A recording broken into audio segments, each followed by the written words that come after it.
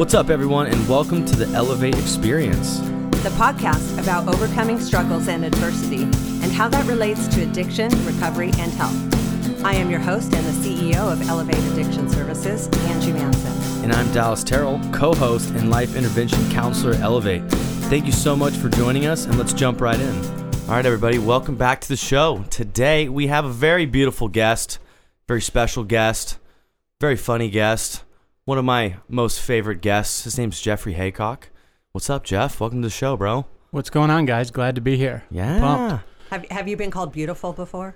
That was an interesting adjective that Dallas used. Yeah, multiple times by Dallas. Okay. But Strictly on business hours as well. I think somebody else one time called me beautiful in front of Dallas. He seemed to get kind of angry about that. So I thought you were going to say it was your mom or something. It's only one other person in my life let me call beautiful. That's my mom. Yeah. Hey, Mom. I don't think she ever has, no. You got any messages for your mom if she's listening right now? Hey, Mom. What are you doing?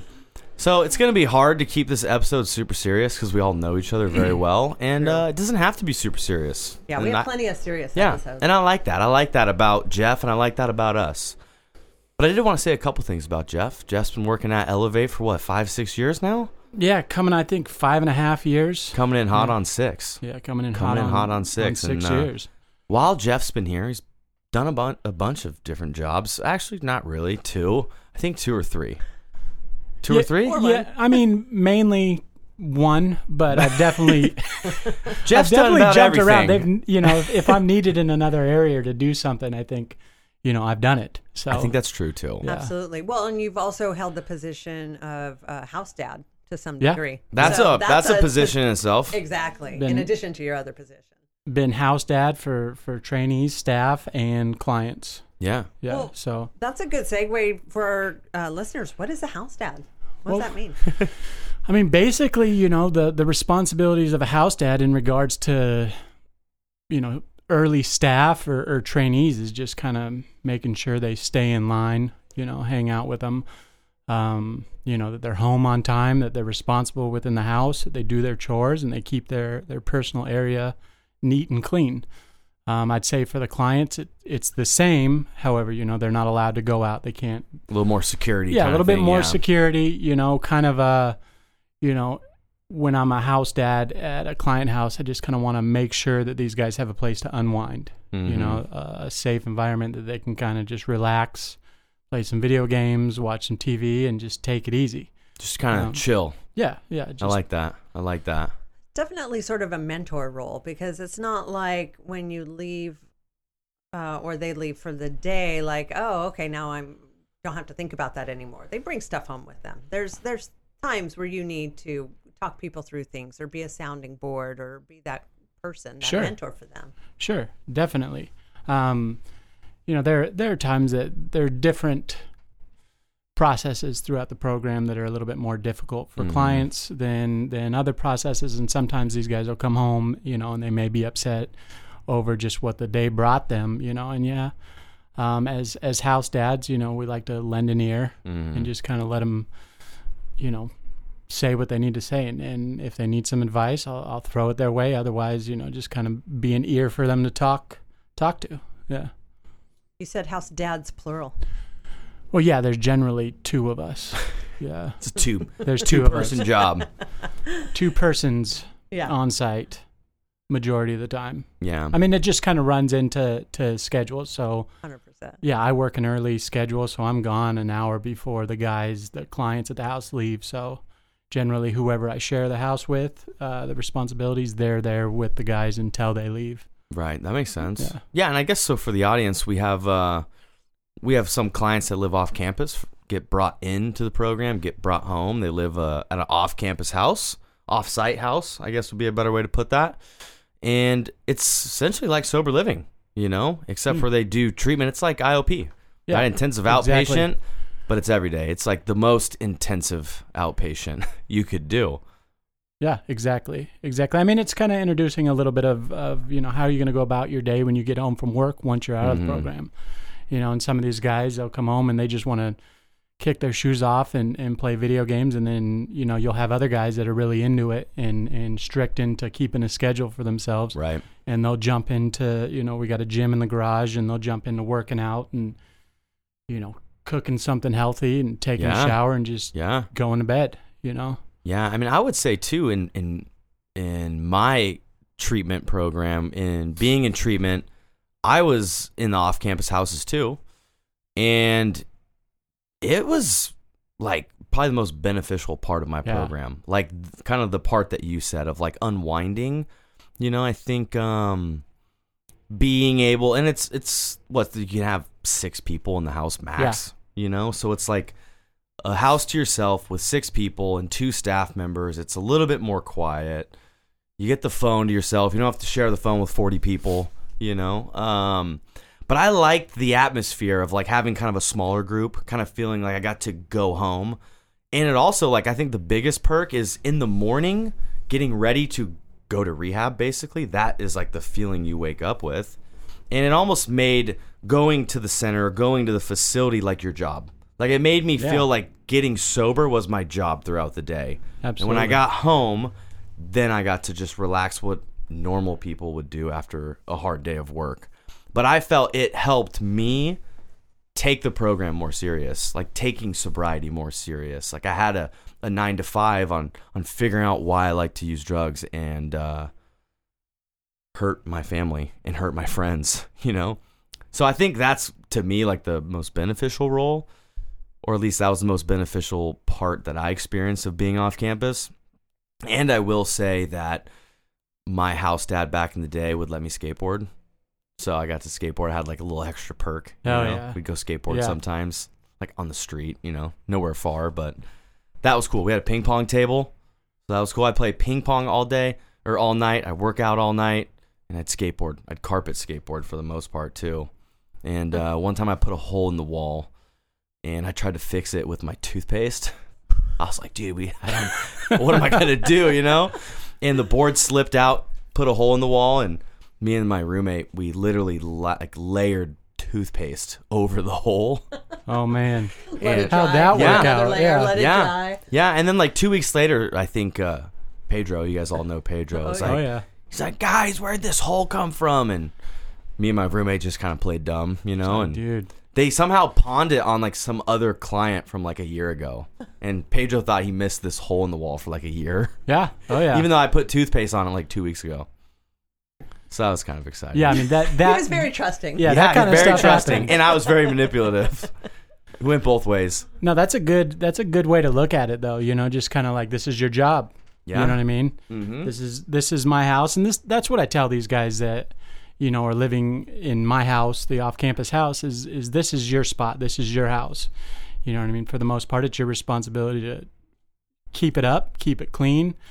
And it's where I want you to be able to relax. And if you got anything that you need, come to me. I'm here for you. Yeah. And that's what it's all about is what we're doing during the day. That's our sole purpose. And this is just where we come to hang out, relax. Yeah, dude. Chill. Yeah. So I guess a question I had for you too, Jeff, is like the main role that you've held to Elevate is being the director of the detox facility? What is the title? It's the detox supervisor. Detox supervisor. Yeah, that sounds way better. Supervisor of detox. Supervising the detox. So you get to meet everybody. Anyone that comes in the program has to detox first. Yeah. So you get to start this rapport from the very beginning. I'm sure people are excited to get into the house that you supervise. Like, have you seen you knowing them from detox be beneficial in helping them through their program once they come down and are living in your house? Yeah, sure. There's definitely times where I start to build a rapport with a client when they're up in detox, and I may have an impact on making them feel more comfortable about just approaching the process of treatment if they're unfamiliar with it, and they kind of, they do, get a place in their heart for you where they want you to kind of be there throughout the whole process. Yeah. So moving forward, they're like, hey, can I, sign up to be in your house? What do I got to do? And that's cool. I like that when that happens. We recently just had a guy who had a pretty decent impact on. Nice. To his program, a pretty extensive program, the length of it. Yeah. And went into my house, and we'd hang out and we'd talk and chit chat just about life. And he completed his program not too long ago, and just to give the guy a hug and say, I'm proud of you. I mean, that was a huge win for me as well. I was about that. That was kind of my follow-up question. It was a huge win. I mean, that was a big reminder on what we're doing here, what I'm doing, my whole purpose. Yeah, and it makes me think, too, like when you're up in detox, like people detox, 5 to 10 days max? Yeah, generally. So for you, it's almost like for me, it was like 75 days with one client, Yeah. For the whole thing. But for you, it's kind of a shorter, you got 12 people in the cabin for detox for 5 to 7 days, and then there's 12 more people, and there's 5 more people, and there's 8 more people. So it's a lot more like revolving door. Super revolving door, So for you being able to be at the house, you kind of get that whole program experience, which maybe you didn't always have. Yeah, I mean, when these guys come in, just the progress that you get to see from each individual and being somebody that's working alongside them within their first few hours, first few days where they can't leave the bed or, they're just a wreck, and then coming in early, showing up to work early, and seeing somebody doing laps, that same person that could barely walk to the bathroom or didn't shower for 2 days because they didn't have the energy. Yeah. Now doing laps and then, saying, hey, can I come move into your house? And, and just kind of building a relationship, and some of these guys, you see where they're at down the road after completing their program and they're killing it. Yeah. And that's just, that's huge. That's the whole thing. Yeah, that's what does it for you. Yeah, absolutely. Yeah, that doesn't get old. No, never. I mean, going from just being there with them when they're just doing horrible and just watching the progression. That's what it's all about. I mean, that is it. Yeah. That's my favorite thing. That's the most rewarding. That's the paycheck at the end of the day. Yeah. Yeah. One thing you touched on, I think it's interesting, and people might not realize this, but you talked about, you have to establish rules like make your bed, do your laundry, clean up after yourself. These seem like sort of normal issues, but it's like we literally have to teach people how to be accountable and responsible for not only themselves and their environment. And you sort of have to be an enforcer of that because if left to their own devices, a lot of them would just treat it like a frat house or a bachelor pad or something. And it's almost like we got to gen in this like behavior of taking care of yourself and taking care of your environment. Yeah, absolutely. I mean, you get guys that are that way. They come in ex-military, they're ship shape. Yeah, I can think of a few. Perfect. No creases in the bed, just all that. You get guys that come in and they, what do you mean make a bed? Yeah. You know what I mean? Why is there 4 pieces of fruit next to your bed that look like they've been there for like a week? Dirty clothes everywhere. So I mean, and it's you got to start somewhere. Yeah. And to be honest with you, those guys are my favorite guys to deal with, the messy ones. Oh, really? Yeah, because biggest turnaround. Yeah, because that's what you're going to get the most out of. The guys that come in here and they just run things perfectly. Not saying that they're not getting a ton out of this, but when I see people struggling and they have a hard time keeping themselves clean in their personal area, that's something that we can see some progression with. When I see somebody come in and they are struggling with emotions and they get upset, and they start crying or they get angry, and we're able to kind of get through that process of whatever got them upset and do it, with the removal of what they're known to run towards, with drugs and alcohol and get some evidence that they can get through these upsets, without mind-altering substances. Like, to me, that's growth right there. Oh yeah. Yeah. Oh, So seeing those guys struggling, those are my favorite ones. Yeah. Well, and I think the one common denominator is most addicts and alcoholics don't like being told what to do. No. So if it's not innately inbred in them, like the military guys, the rest need to be told what to do, and they don't like that. No. And I know other rehabs, they'll take care of all these things for them.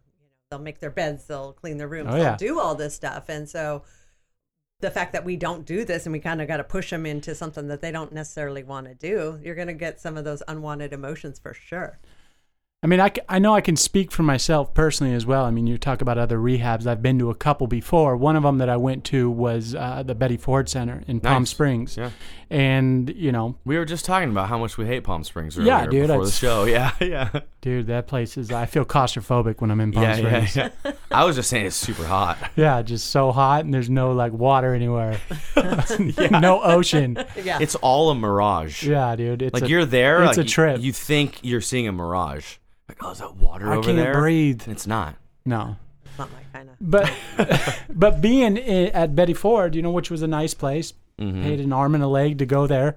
But they, you know, here's your beds made and everything's just taken care of. You know? I remember seeing like a dessert table, like different options, crazy food, you know, and I got out of there and I went to the airport and immediately, you know, just first thing it is go straight to the bar. Let me get a Corona. Yeah, you know what I mean? Just didn't do anything but stay sober. For you know, a period of time.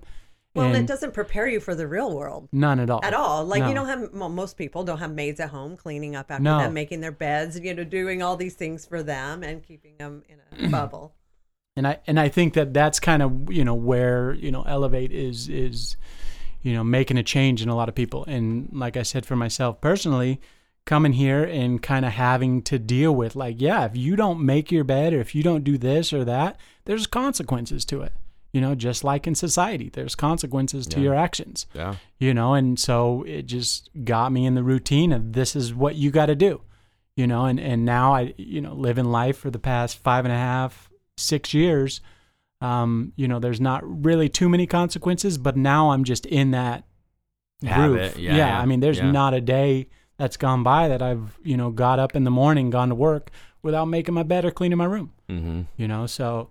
Well, you lead by example. Yeah, I love that. You know, I mean, that's just kind of, you know, an automatism for me in the morning. I'm just going to go ahead and do these chores and not even think about it. Yeah. I mean, I guess I can think about a treatment center I went to early on. I mean, I was also 19, where it's like the concept of making a bed was still kind of foreign to me. The concept of having a bed was foreign at that point. But I can remember like waking up.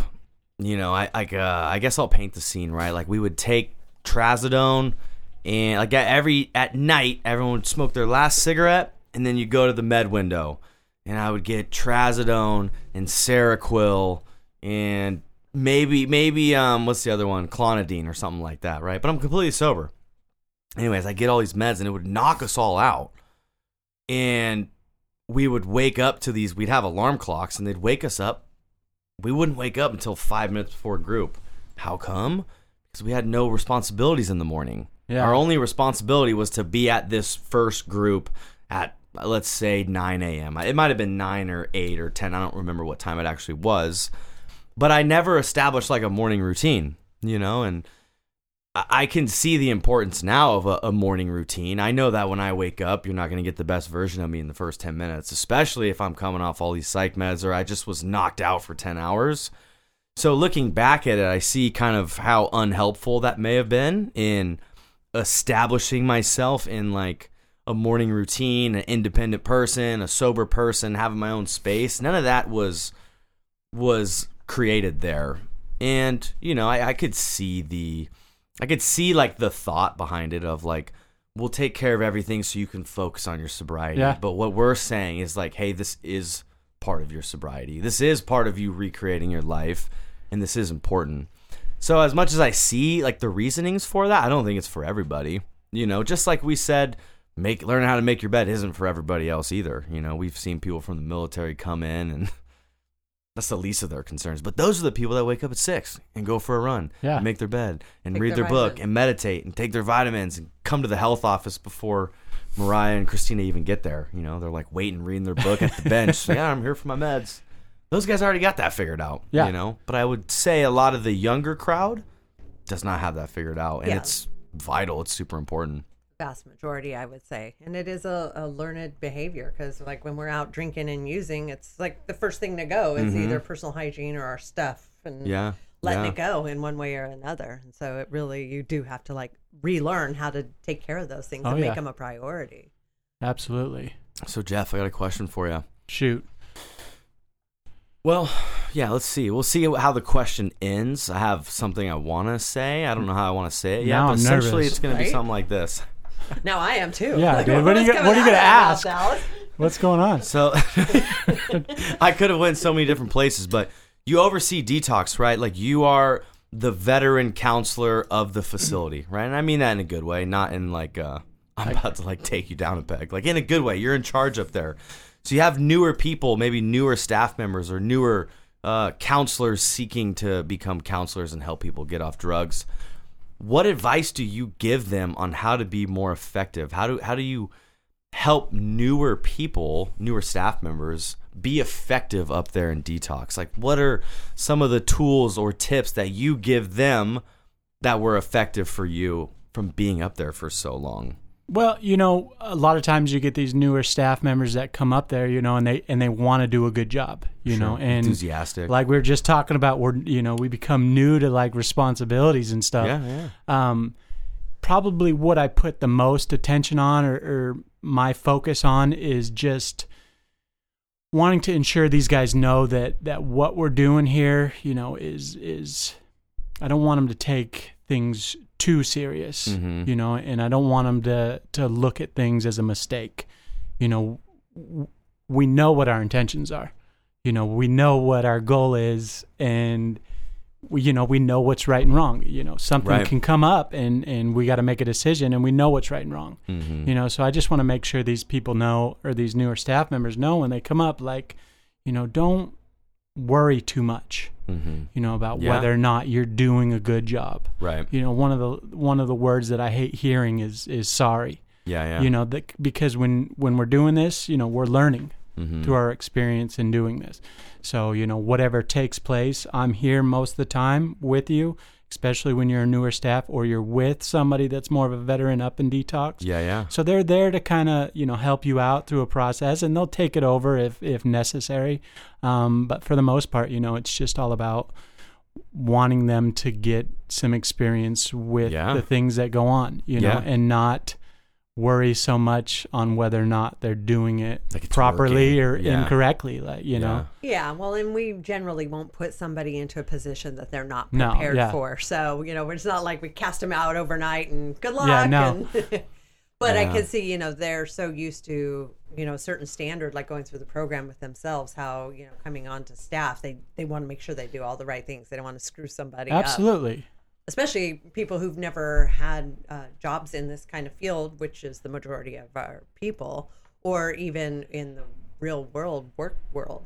Yeah, absolutely. And, one of the things that I like to say and kind of give them a rundown, and just teaching them everything is a quote by, I think Albert Einstein said it. He says, I don't teach my pupils. I merely create a condition in which they can learn. Yeah. And so that's kind of my approach to everything is I just want, things to take place where you learn through experience of what's going on.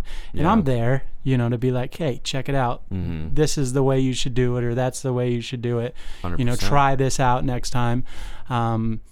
Definitely not one that's like micromanaging, like this and this is strict. Like let's see how it goes, And so you're more like Mr. Miyagi. Do you have them like waxing on and waxing off? Absolutely. Do you have them doing little things wax that they're on, later going to realize that translated to better care? All my old 50s cars for sure. Perfect. I mean, I definitely. With that being said, I don't ever like throw these guys into a situation without them witnessing me do it myself. I'm not going to say, hey, let's bring all the clients out and let's introduce them to a mindfulness practice, without these guys watching me do it. Right. A couple times, you know what I mean? And kind of see how I go about things, and say, hey, man, are you ready to do this? Yeah. And again, remind them, hey, if you mess up, it's not the end of the world. It is what it is. We'll do another mindfulness practice, we'll do later on tomorrow or the next day, and so I mean that's what it's all about is I want these guys when getting the newer staff familiar with how to do the job up there, I just don't want them to think that it's the end of the world when they do something a little bit different, and just remind them, hey, try it this way next time, and it's good because I do have other staff up there that are really good at their jobs and can help out the newer staff members up there. So yeah, no, it's I love good. that, dude. And I think like underneath that question is more of kind of like, what have you found throughout your experience to be helpful in supporting someone come off drugs? You know, obviously there's like the black and white like services delivery stuff that you guys do, but what have you found to be the most beneficial in you supporting someone coming off drugs? Because I would imagine, I think of that question, how do you support someone coming off drugs? You know, I would imagine the audience or people that don't have that experience would have no idea where to start. You know, so what does that look like for you? What does supporting someone coming off drugs look like for Jeff? Well, I mean, you know, each individual is different. Right. You know what I mean? It could be 5 people up there that are all coming off the same thing, but each one of them is going to handle it differently. Oh, absolutely. You know, and they're all unique, you know. That's very true, too.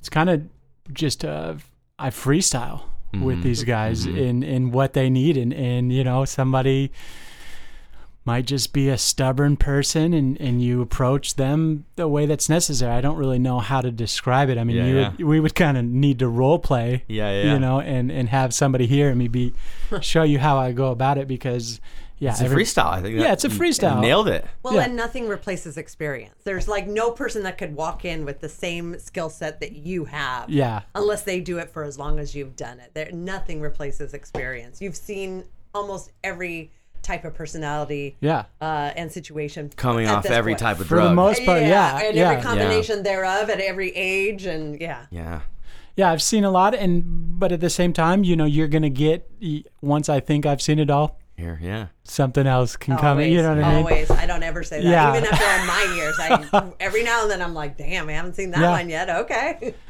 But we haven't seen it all, thank God. You know, with it, I guess there's just kind of little different quirks that I use. Like, if we're sitting here talking and I'm going to give an example of my experience with you guys, I might say, I went through this or I went through that. A lot of times in speaking with a group of detox clients or even just an individual, just replacing the word I with we, you know, can be huge in helping them understand that you are familiar with what they're going through. You know what I mean? And stuff like that. I mean, there's been times where I've smoked a cigarette with somebody I don't smoke, and I'll do it just to kind of build, you know, a little bit better rapport. I mean, you use what you got to, you know, kind of help people feel more comfortable. You know? I think that's it's a good question because it's hard to answer. It's very hard to answer. What do you do? You know, and it's the same thing if someone asked me, how do you help someone in one-on-one counseling? I would say, well, it depends on what the problem is. There's not one way to do it. And I think underneath even that is just connecting. Yeah, I was going to ask you if I could say next on that one, but because it's a difficult question to ask. I wish you just said, I don't want to. Yeah, I don't want to do it. Like, so how do you support people in getting sober? I don't want to. So I mean, each individual is different, but you know, you do learn different tricks, you know, to kind of work with different people. So you mentioned we, so that implies you yourself have a bit of a past. You didn't just happenstance end up at Elevate just to work here, because that was the desired purpose you had in life, and you knew it from day one. He saw the ad on a flyer, and he's like, I belong there. We're led here as well. Would you mind telling our listeners what led you to Elevate to begin with, so to establish that we talk? Yeah, not at all. Drugs and alcohol. I mean, I was, you know, an alcoholic and a drug addict and just somebody who wanted to spend, you know, any waking moment, you know, kind of removed from reality. You know, I definitely was somebody prior to coming to Elevate that would indulge in just about anything that was offered to me. So I struggled with mine. Opiates was my drug of choice. I think it was the most numbing drug that I could find to just kind of remove myself from reality and the responsibilities of reality. Yeah. Did it work? Check out. Yeah, yes not and no. Great, you know. Well, I mean, sitting here and talking with you guys, there's no way that I would ever go back and change anything. Yeah. You know what I mean? And that's something else. Like I teach these guys up in detox when introducing them to mindfulness is mindfulness is the practice of staying present, and just doing our best to stay in the present moment, and I tell them, a lot of the anxiety that we deal with stems from thinking too much into the future, and a lot of depression that tends to come up stems from thinking too much into the past. But I also like to touch on the idea of thinking objectively, because things take place in our lives that we identify as like positives or negatives. Oh yeah. And we have no understanding or no clue on what the outcome is going to be. So like, sitting here talking with you guys, doing a job that I love to do, and looking forward to waking up every morning and helping people out. Who would have thought, drugs, what I thought was the most negative thing ever, which they are, but would bring me to a point where I was like the most happy in my life. It's true. Same. I often Weird tell formula. people, and they think it's really weird. I was like, It's being a a drug trip. addict was the best thing that ever happened to me. I wouldn't be here today if I didn't go it's down a that trip. path. Yeah. Damn, Not that dude. we're encouraging or co-signing that to anybody. No. We're very lucky that we found the right place and got put on the path that we were meant to be on. Yeah, don't do drugs. Yeah, that's not the underlying message I want people to have. Yeah. Now I feel like I have to say it. Yeah, don't do drugs. Don't do them. I can't miss an opportunity to say that. Yeah. No, I like that, dude. And I guess what interests me is like, well, I know my own experience with meditation and mindfulness, and so you're up there in detox and you got 5 people that are up there and, they're coming off drugs. Detoxing. Yeah, detoxing. Yep. Absolutely. That's what happens when you're detoxing. You're coming off something and you're trying to introduce mindfulness.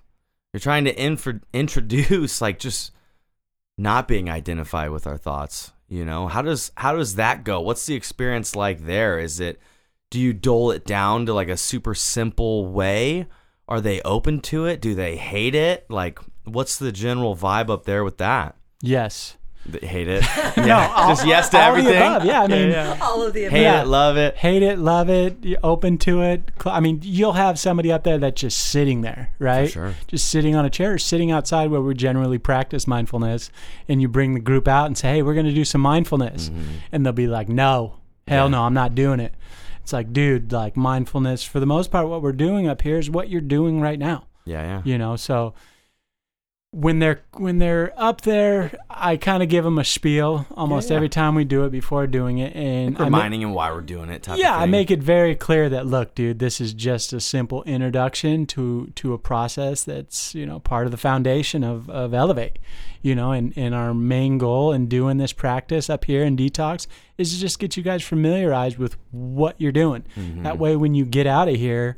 And you start on your program and you get to the next step and you're asked to do things mindfully or practice mindfulness, a sitting meditation, you're not like, what am I doing right now? So Right. there's no expectations. I don't expect you to get out of detox and just be the most mindful guru ever, or anything like that. I just want you to know what it is. For sure. I like to always, tell these guys, I'd make it analogous to working out in the gym. It's something that takes time, consistency, and practice in doing it, as well as, the introduction up there is a pretty novice level of sitting and just being attentive to our breathing for a short period of time. But moving forward in our program, we're going to be asked to introduce mindfulness into different activities.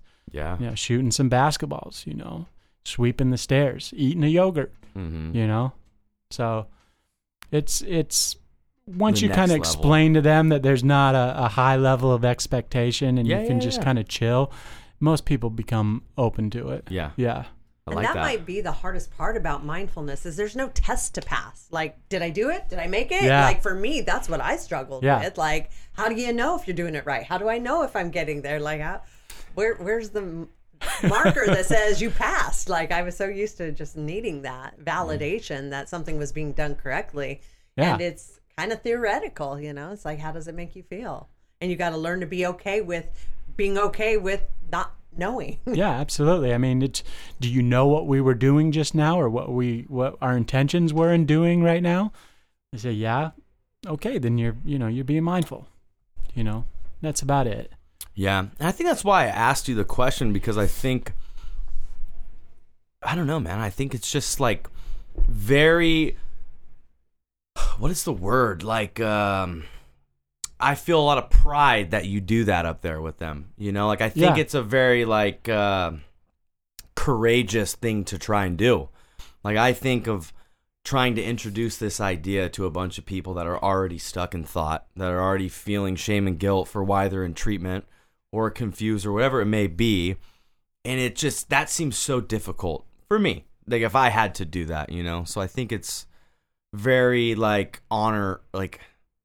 heroic that you do that. I think those would be the right words. Well, there's a process, with clients that go through detox, just like the phases in the program. They're unspoken phases of the detox process. I'm not going to come grab a guy that's just, needs sleep. Right. And be like, hey, dude, get up. Yeah. We're going to go practice mindfulness. Breathe. Yeah, dude, you got to come breathe with me.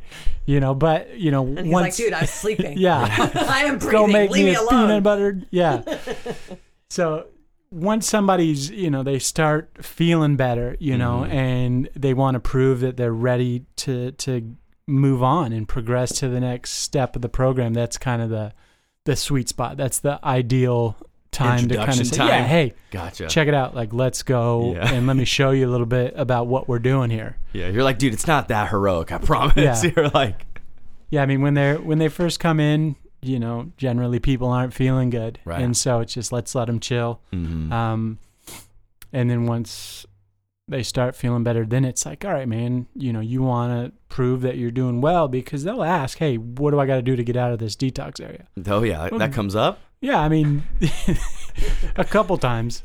Yeah, they'll say, well, hey, some people want to stay too, though. They do. Yeah, they that's do. even funnier. Few and far between. The But people inverse. do. They start feeling comfortable, and they're just like, dude, can I just hang out up here? This program's sick. Yeah, dude.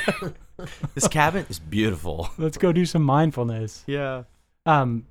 Yeah, so they'll be like, check it out. Like, what do I got to do to get out of this area and start on my program? And, give me evidence that you're feeling well, that you can participate in a full day schedule. Yeah. Let's avoid our room or laying down in our bed. Let's participate in all activities offered to us today. And let's go from there. You know what I mean? And obviously at the top of the list, the introduction to mindfulness is top priority up there. Yeah. Yeah. I like that. Where do the games come in? They got to play games to leave? Yeah, I mean, certain games, Mandatory. qualify. Yeah, there's a level. You have to win before you can go. Yeah, you got to beat me at cornhole, like to get prove out. like that You're like you're the final physically boss. doing well. Yeah. Yeah, you got to beat me at cornhole, or you got 10,000. to beat Caitlin at 10,000. Yeah. Yeah, that's a tough one. Yeah. Yeah. That's So a tall ask. We have a client up there who's been up there 38 days trying to beat Caitlin. You just can't beat her. That's a lie. I'm just kidding. you got a choice. You could choose 10,000 against her or cornhole against me. It's up to you. Yeah. Yeah. I love that. Tell our listeners, why do we play games? Like, why is that even a thing?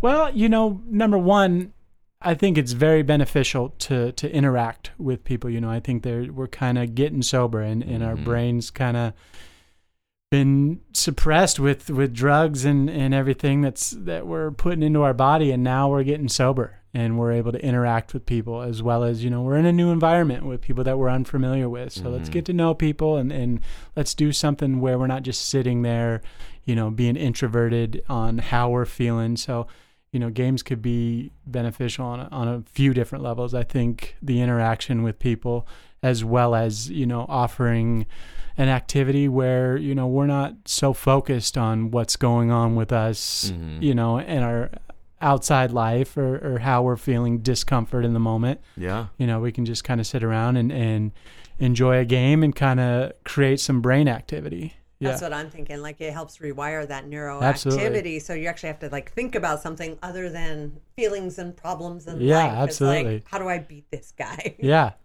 Yeah. And the games are extremely beneficial. Oh yeah. some clients love them, some don't, but Yeah. we got other options too. Yeah. That's why we got outside games, playing cornhole or going on walks and such. Yeah. Yeah. No, yeah. It's crazy. It's like one of those things. I remember in Detox that someone was saying, like, getting some endorphins through exercise or playing some sort of activity, getting some sort of endorphin or dopamine will actually be beneficial because you're in a dopamine deficit coming off drugs generally. But it's like physically the last thing you want to do. It's like when you're withdrawing off drugs, the last thing you want to do is do anything physical because you feel so crappy. But it's just one of those like ironic parts of life where like the last thing that you want to do is the thing that will help you the most. Yeah. You know? So just another testament to Jeff's job and how difficult it is. You got people that, coming off opiates, like restless leg syndrome. The last thing you want to do is move them. They're already moving from the inside. And we're like, you want to go for a walk and play cornhole? Yeah. Not really, Jeff. You're like, dude, what if I told you it'd help? And you're like, I don't believe you. And then they play and they're like, okay. You get 20 minutes of like peace. You get 25 minutes of not thinking about it, like Angie said. And it's, for some people, that's invaluable. Just have someone pushing you to do the things that we know will help, even though you don't want to do them. Yeah, I don't think that there's ever really been a time where you get somebody to do something they don't want to do, like right. play cornhole or go on a walk, and they come back and you say, how you doing now? How was that? And somebody say, I didn't like it. I hated that. No, yeah. Doesn't happen. No, everybody's, I needed that. Thank you. But I'm sure there's resistance at the beginning. Oh, almost always. Right. Yeah, and so unless they're at the end of their deal and they know how to get out. Yeah, they already had the how do I get out of here conversation. Yeah. They're like signing people up for the walk. Okay, Jeff, I talked to everybody. We got 7 people sign up for the walk. Can we go? Let's do it. Yeah. Just show up at 7 a.m. and somebody's outside just tossing the cornhole bags in the air, just like, I'm ready. I've been waiting for you to come in. Yeah. I've been up since 4. So, question for you, Jeff. Sorry for all the questions, but I guess it is. That's what it's about. It is a podcast. Isn't that what this is all about? Yeah. That's all it is, dude. Okay. Sorry. Yeah. So, you've recently transitioned into a one-on-one counselor, a one-on-one role with the clients in the program, not just like a one-on-one role with Detox. Yeah. Which are kind of two different things. In my mind, the way I see it is like we're in Detox. We're trying to like set the foundation, but we're also trying to encourage you to get through this tough period of time. Yeah. Now they're in the program. They're learning all the tools and the skills, and they're looking into their past, and they're trying to make monumental change.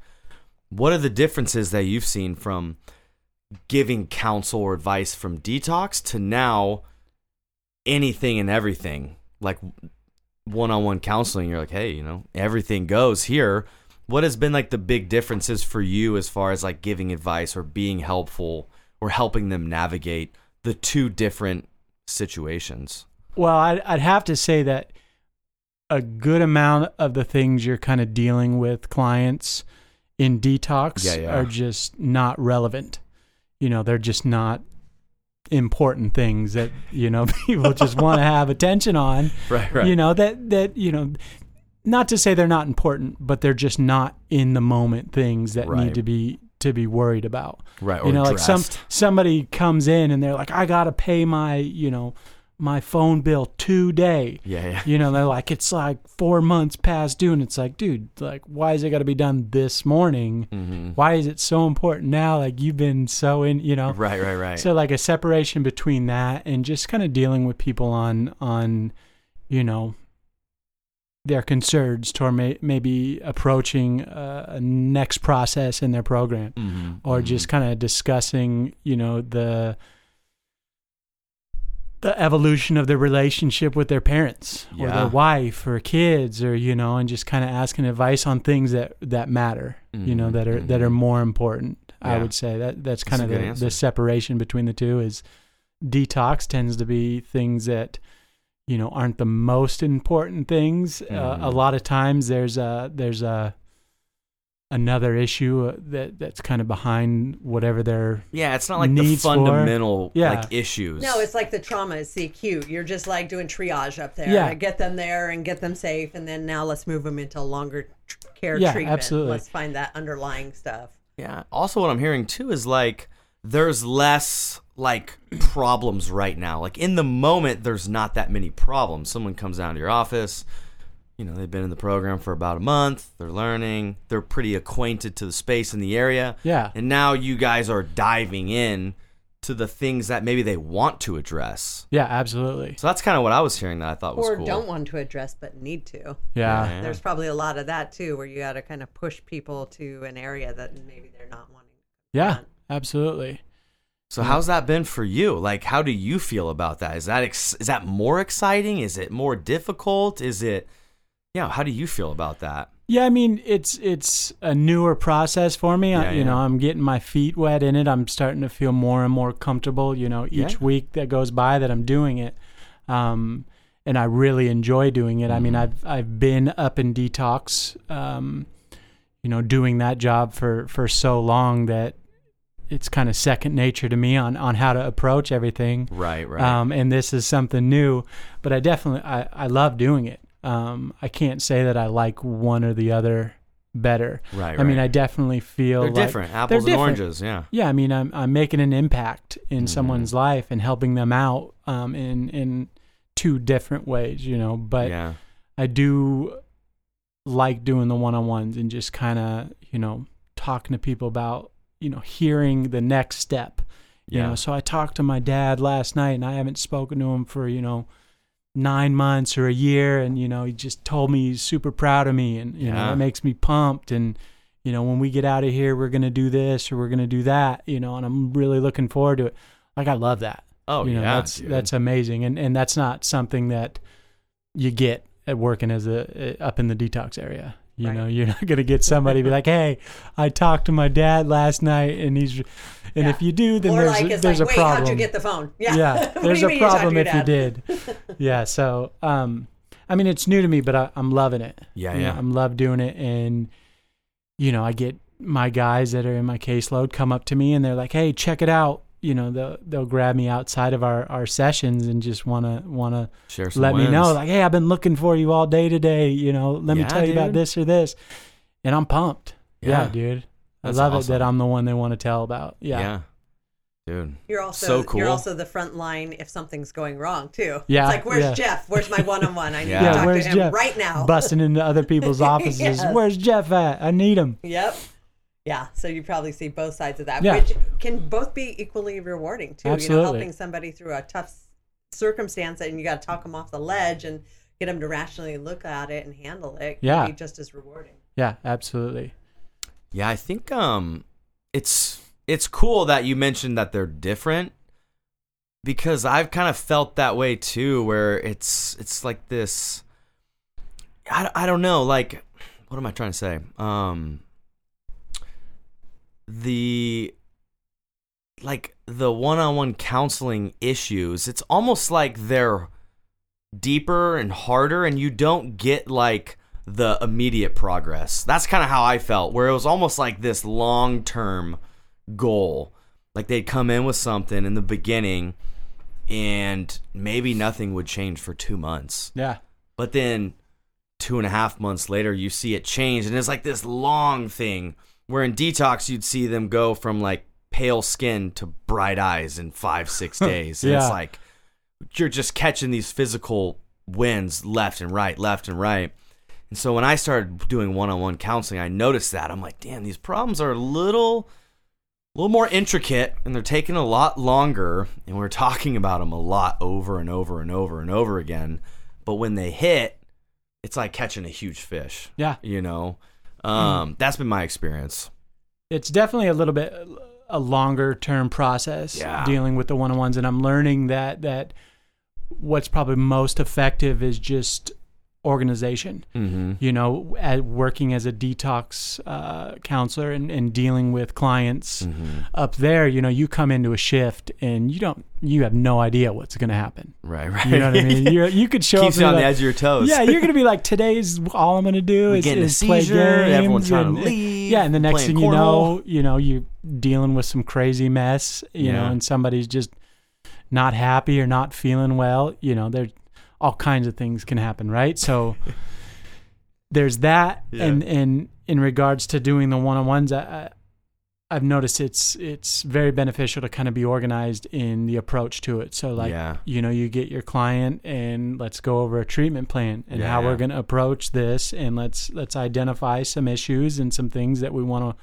work on, you know, and it's a longer process, you know, but you know what you're doing, you know, and going into doing a one-on-one session with somebody, both you and your client kind of have an idea of what that session is going to be about. Yeah. You know what I mean? Oh, and kind of like once it's done until the next one takes place the next week, they kind of have homework. You know, a lot of the times is this, I'm going to work on this and we're going to make some progress here. And then, you know, we'll get together again and we'll talk about it. And, you know, maybe we get a win and we accomplish what we're trying to achieve. Maybe we keep working on it. Maybe we start something new. It just kind of depends. But I'm starting to notice being organized is most beneficial because I wasn't used to it before. You just come in and let's go. Well, whatever it takes. Dealing with whatever comes at you. There's no planning unless it's like, oh, we got to clean the cabin tonight. But other than that, you're just handling whatever emergencies land in. Yeah, absolutely. And not emergency, more like new admission in a very, you know. Yeah, you could come to work and be like, all right, I've got 3 clients and nobody new coming in. I'm going to play some games and hopefully it's pizza day or hamburger, you know, something just take it easy. And that's where your mind's at. And then you show up and within like 30 minutes, it's like, okay, we got 7 people coming in. You got to move beds and build beds. Yeah, by the way, that guy's walking. You need to go walk with him. This guy wants to leave, you know. And so, yeah, I mean, it's that can be crazy. And with one-on-ones, you can just kind of know, okay, here's where we're going. I got one person. We got one goal. Yeah. We're going to try to get there. And if we don't, there's next week. Yeah. And that's how I work is kind of like in my personal life is more on the approach of how you go about one-on-ones is I'm pretty organized and I know what I'm doing. I can pretty much lay out what I do every day, you know, outside of work, what I'm going to be doing at any given time of the day. So I like doing the one-on-ones and kind of being organized and knowing what we're working towards and having a little bit longer goals. I love that, dude. Kind of like golf. Kind of like why you like golf. That's such a tough sport. Tough sport, dude.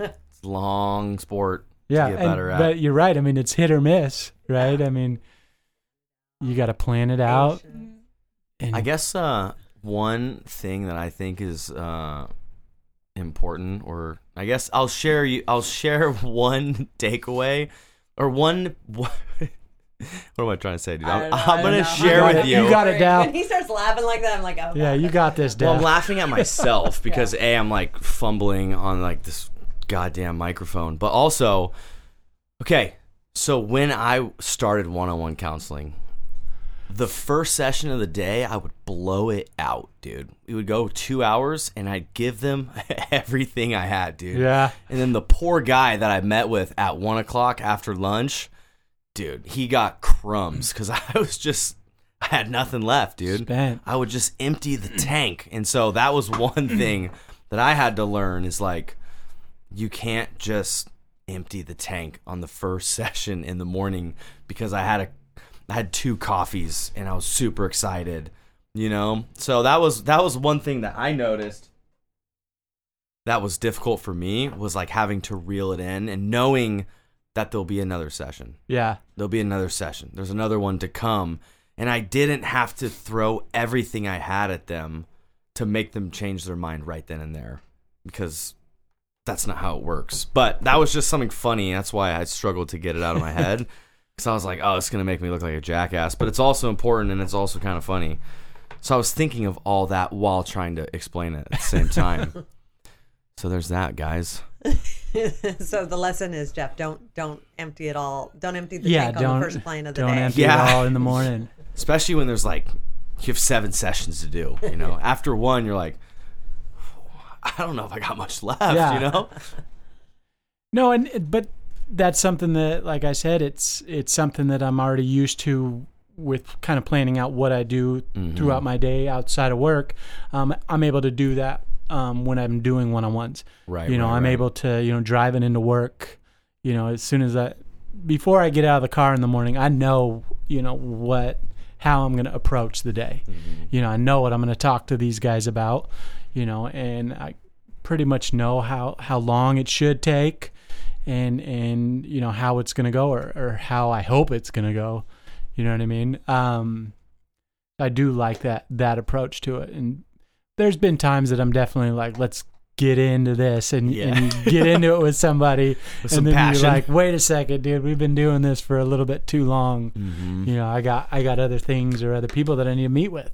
Right. Well, and I think that ends up becoming a problem for some people because they just want to sit and talk to you all day. They don't want to do the program. They don't want to do the work. They just want to sit and talk with their one-on-one counselor. And I notice a lot. Some people can use that. I don't want to call it a crutch because no matter what time they spend with you is going to be good time. But there's a bit of avoidance of doing the work of the program because they'd much rather just sit and talk to their one-on-one counselor.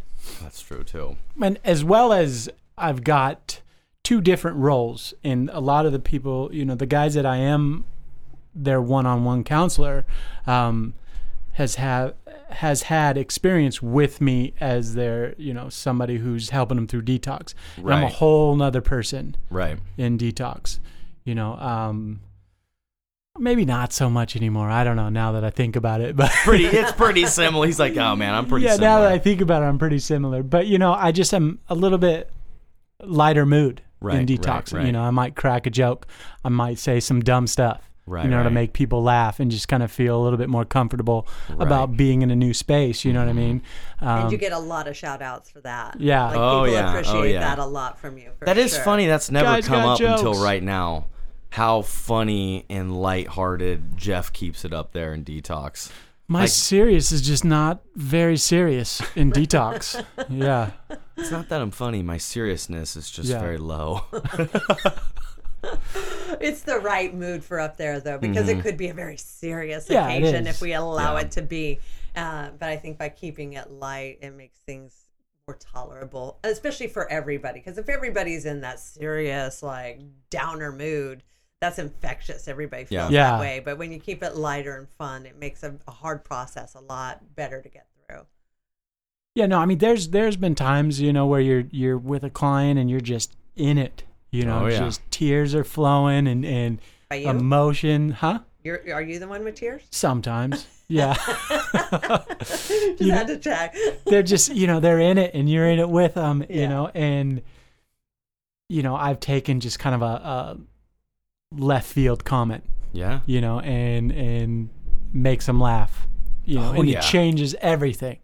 You could have somebody that's, I don't want to be here, screw my family for this or that, and just in it and pissed. And, you can just see a deer and be like, dude, look at the donkeys over there, and just something stupid like that. They start laughing and the whole thing takes a turn. Yeah. I can't remember what staff member it was, but I remember he was newer to working at Elevate. And there was this guy, dude, and he was so mad. And he was trying to leave, and this guy was trying to talk him into it, talk him into staying. Dude, you could get so much. He was being so serious. And I was walking, it was on lunch break, and I walked past him, said the stupidest joke, the dumbest side comment. It made the dude laugh. And then I sat down. I was like, why are you so mad, man? What's going on? He's like, I don't even know. I can't even remember why. And I was like, let's go get some food, dude. And we went and got pizza or something, for lunch. And the staff member came up to me after, and he's like, dude, I don't know how you do it, but I've been talking to this guy for 2 hours, about throwing everything I have at him. You come over for 30 seconds, make the dumbest joke in the world, and he stays and eats pizza with you. Yeah. And I was like, sometimes it's just not about what you're saying, Yeah. And the more you're trying to talk them into it, the more they're going to tell you why. I mean, I think about Keon, too. Like, who'd have thought? Like, we could have the hardest cycle in the world, and there Keon rolls up and talks to them for 20 minutes, and they're like, okay, I'll stay. He's just so casual and light about it that it's like non-threatening, I think. We had that with him the other day was where we had a guy that was like, I'm not doing this. I'm done, and somebody else was working with him, and they were like, look. They're being a little stern. I'm not getting through to this guy. Yeah. It's not really working. What should we do? And it was like, just Keon, send in the jokes. Yeah. Get down there. Bring your keychain and get down there, man. And have him go down there. And I think it wasn't but like maybe 15, 20 minutes later. Crazy. And the guy's like, all right, let's do this. Let's go. Keon got me. Yeah. Strangest phenomena, dude. I still can't describe why it makes sense, but it does. It does. Yeah. And we've seen it happen day in and day out. Yeah. Where it's just like, man, dude, let the walls down a little bit, be a human being, connect with another human. It's far more essential than, the 7 steps to like better cognitive health, or like pros and cons. Yeah. We know why we do what we do, It's not like I'm freaking parting the clouds for these people. Yeah.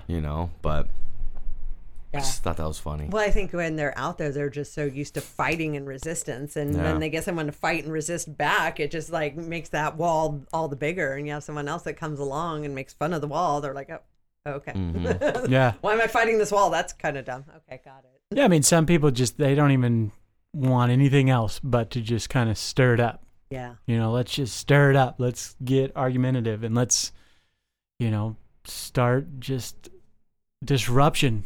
Yeah. And they're used to the chaos, And, you get them out of that dark cloud by something, a light joke, and it's just, okay, you got me. Yeah. You got me. Let's go get lunch. Yeah, it's strange to think that, like, some of the most effective counseling is just humor. Yeah. Who'd have thought? Yeah. Who would have thought? Like, I'm sure a comedian would make a great counselor. For sure. I think about Scott, too, as a one-on-one counselor. He's hilarious. He's got these little one-liners. He's so funny. Yeah. He's very serious, very smart, lots of degrees, but then he has this humor side of him, and I think that's why the clients love him as a one-on-one counselor, because it just kind of says something that disarms you. And you don't expect it from Scott. Yeah, it just comes out of nowhere. He looks like, Bill Gates. He looks like Bill Gates. He does look like Bill Gates. He looks like he founded Microsoft, and he, like, thinks in code. And then he just, like, says the funniest stuff, dude. It just gets you so good. Yeah. Oh, man, dude. So I'm assuming you bring that humor into your one-on-one counseling as well, or that lighthearted. He's like, I can't confirm or deny. Yeah, I can't confirm or deny that's something that takes place. Yeah. Yeah, I mean, but it's different with some people. Yeah. There's a lot of back and forth and just kind of laughing and joking. We're getting things done, but we're doing it lightheartedly. Yeah. And there's other times that there's no room for it. It's just stone faced and we're serious. And, we're getting work done and we're not gonna, I don't want to see your teeth. Yeah, we're taking this very seriously, Jeff. Don't make me smile. And that's cool because I can go either way. Yeah. Whatever we need to do, let's do it. I like that. And that's all about meeting them where they're at. Yeah, right? let's meet there. Yeah. So Jeff, what has been your biggest takeaway from getting sober? What has getting sober done for you? Those are 2 different questions. You can answer either. What were the questions? We'll start with just one. Say it again. Yeah. What has getting sober done for you? It's kept me sober for sure. Okay. Probably the biggest and most important thing, and I can't stress on this enough is relationships. Yeah. That's something I've come to realize is probably the most important thing in life. Yeah. Is relationships with the ones you love and, the people in your life. And, I've had nothing but, positive interactions with the people in my life for the most part, like my family, being away from them. I live a few hours away from them, so I don't see them too often, maybe, once every couple months, like every 2 months or something like that. But anytime I talk to them on the phone or I'm visiting with them, it's great. And opposed to prior to getting sober. Nobody wanted to talk to me. Yeah. And Dude. You get a phone call and Dad's like, well, is this, I got to bail you out of jail or something like that? I'd say relationships is by far my favorite part of being sober and what it's done for me the most. As well as like working in this field, which is kind of fun for me is working in this field as I've got, close friends and family who know what we're doing here and what I'm doing here. Yeah. I'll get a call and they'll be like, hey, check it out. Here's what's going on. I need your take. You know what I mean? Like being that guy for the family's crazy, right? Yeah. Wow. Like having your brother who's 7 years older than you, like calling and being like, hey, I need, dad and family advice. And I'm like, dude, I'm single and you know who you calling? Yeah. I have no kids, man. What do you want? But it's cool, like to have them be like, reach out and say, hey, dude, man, what do you think of this or that? And you're the guy. You're the guy I go to that's kind of has a, rational mindset, without, it's like the biggest getting compliment. Too emotional. Yeah, I love that. Yeah, you're like the authority in the family. Yeah. You're like the adult now. The first time my parents asked me for advice, I was like, God, I'm sober. Like wow, this is a little different. Yeah, and that happens too. It's just like, hey, so me and your mom kind of got into it over this. What do you think? What's the approach I should take moving forward? Like, Dad, dude, you guys have, you've been together longer than I've been alive. Yeah, like, dude, I don't know. I'm not married. Dad. I have no idea what you're talking about. I have no clue how to approach that. Why are you asking me that? No, but I'll give it my best effort. Here's what I think. Are your parents still together? They are. So it's great advice. Yeah. Good job, Jeff. You're the glue. Yeah, I won. You won, dude. You won the game of life, bro. Advice. Perfect. Yeah, I'm the reason. Actually, I'm surprised that they are because of me. Yeah. You would. I think that talking about relationships, and it's not just mine with my family or close friends that are, out there, or that I've gained since being here, but it's also, the relationships that I've impacted in a negative way as somebody who's indulging in substances, like my parents. Yeah. Being that I just see them now, and they get along so much better. Yeah. They're so much more happy. Doing stuff like just golfing all the time or going fishing.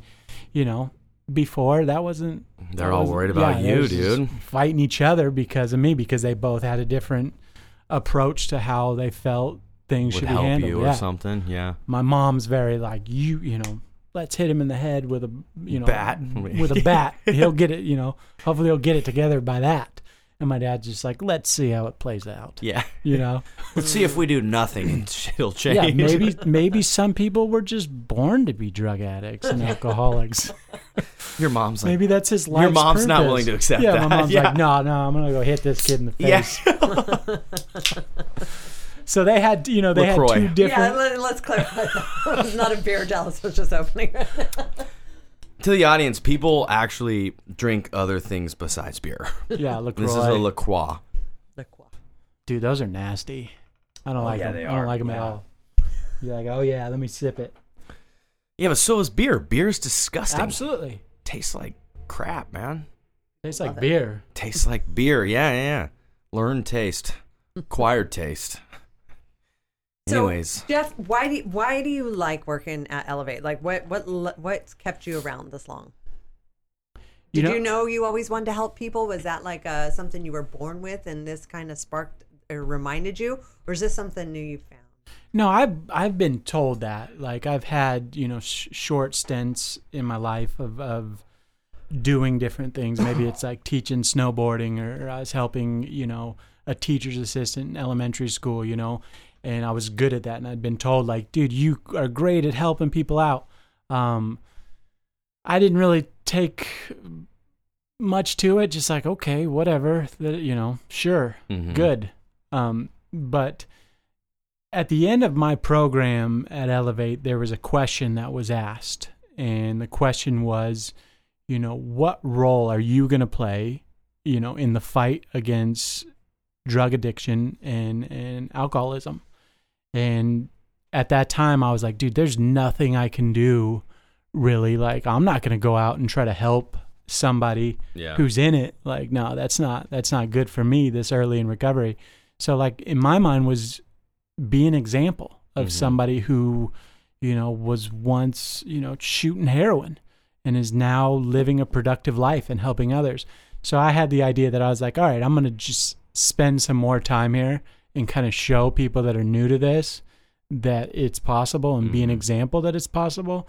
But over time, when you start impacting people's lives, and they like come up to you and they're like, hey, if it wasn't for you, I'd be gone right now, or, this or that. And you're just like, oh, that's it. Like that feeling you get is that's it. I remember being pretty new in the detox area, new staff, and what had taken place was there was a girl client who struggled in detox and she struggled in her program as well. And there was a couple times that, I had been asked to kind of come help her out because I'd helped her out in detox. And then the day that she graduated, her parents came up to me, her dad came up to me, and he pulled me aside and he was like, look, I just want to let you know, like, I don't know if you know the impact you had on helping her. But you helped us a lot as a family in helping her stay here and stay committed to this and getting sober and just having like somebody else, not just the client, but somebody else outside the family saying that. I was like, dude, this is what I'm meant to do. Like, I love this. I love helping people out, and at the same time, it's a selfish reason because it's helping me out too. You're surrounded in a community of people that have the same priorities. Oh yeah. And I'll tell you, in my addiction, I thought that was the cure that could help me. Like, I was like, okay, if I grew up in Las Vegas, and in Las Vegas, I'd say probably the biggest thing that everybody has in common there is just money. Like, let's get paid, you know? So I was like, if I could move to a place like the mountains where everybody's there for the mountains, like, it'd be a lot easier. Like, you can bond with others because everybody has the same priority, and that didn't work. So okay, if I move to the beach and everybody's living at the beach because they're there to enjoy the beach and the ocean, maybe that'll work. Nope. But coming here and finding a community of people that everybody, whether you're brand new in detox or you've been here several years, that has the same priority, the same thing in common. I mean, that's probably the biggest thing that keeps me going and keeps me here is just the community of people that have the same priority, the top priority. Let's just stay sober and have fun doing it. Yeah. And help others get sober. And help others. Yeah. I like that, dude. People helping people. Yeah. Fires me up, man. Yeah. Well, and like all of us, we respond better to people who've been through what we've been through. Absolutely. Not somebody who read it in a book and is telling us what to do. Yeah. We respond to each other, and that's why it's such an awesome reciprocal thing that we're all helping people who are just like us, and that's why it feels right. Yeah. And that's why clients respond, because it feels right to them too. Yeah, absolutely. I mean, I had my own personal experience with that going through other treatments. And I remember sitting in a group. I'm sitting in a group with a counselor, and there's like these kids that are going to school, to be, help out in drug and alcohol treatment. And, none of them had any experience in indulging in substances. And just sitting there, and this kid's giving me feedback out of something he read out of a book. And I was just like, dude, I'm not going to listen to you. You have no idea. Yeah. But when you're somebody that's like, I slept in that same bed. Yeah. Let me tell you what helped me get through my detox in the same place you're at right now. People, clients respond to that. Yeah. They do. They know, like, I can listen to this person because they've got experience. Yeah. Yeah, and it's helpful. Yeah. That's the truth. Yeah.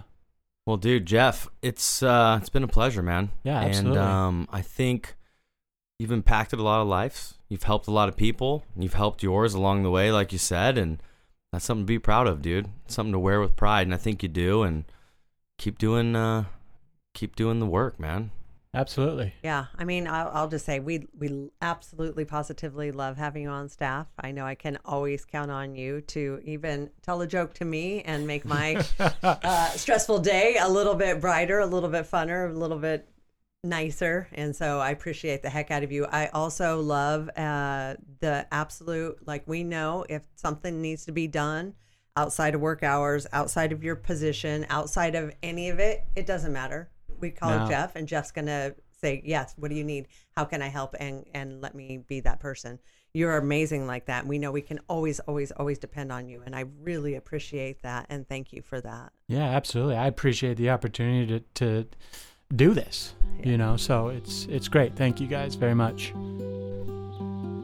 All right, guys, that's our show for today.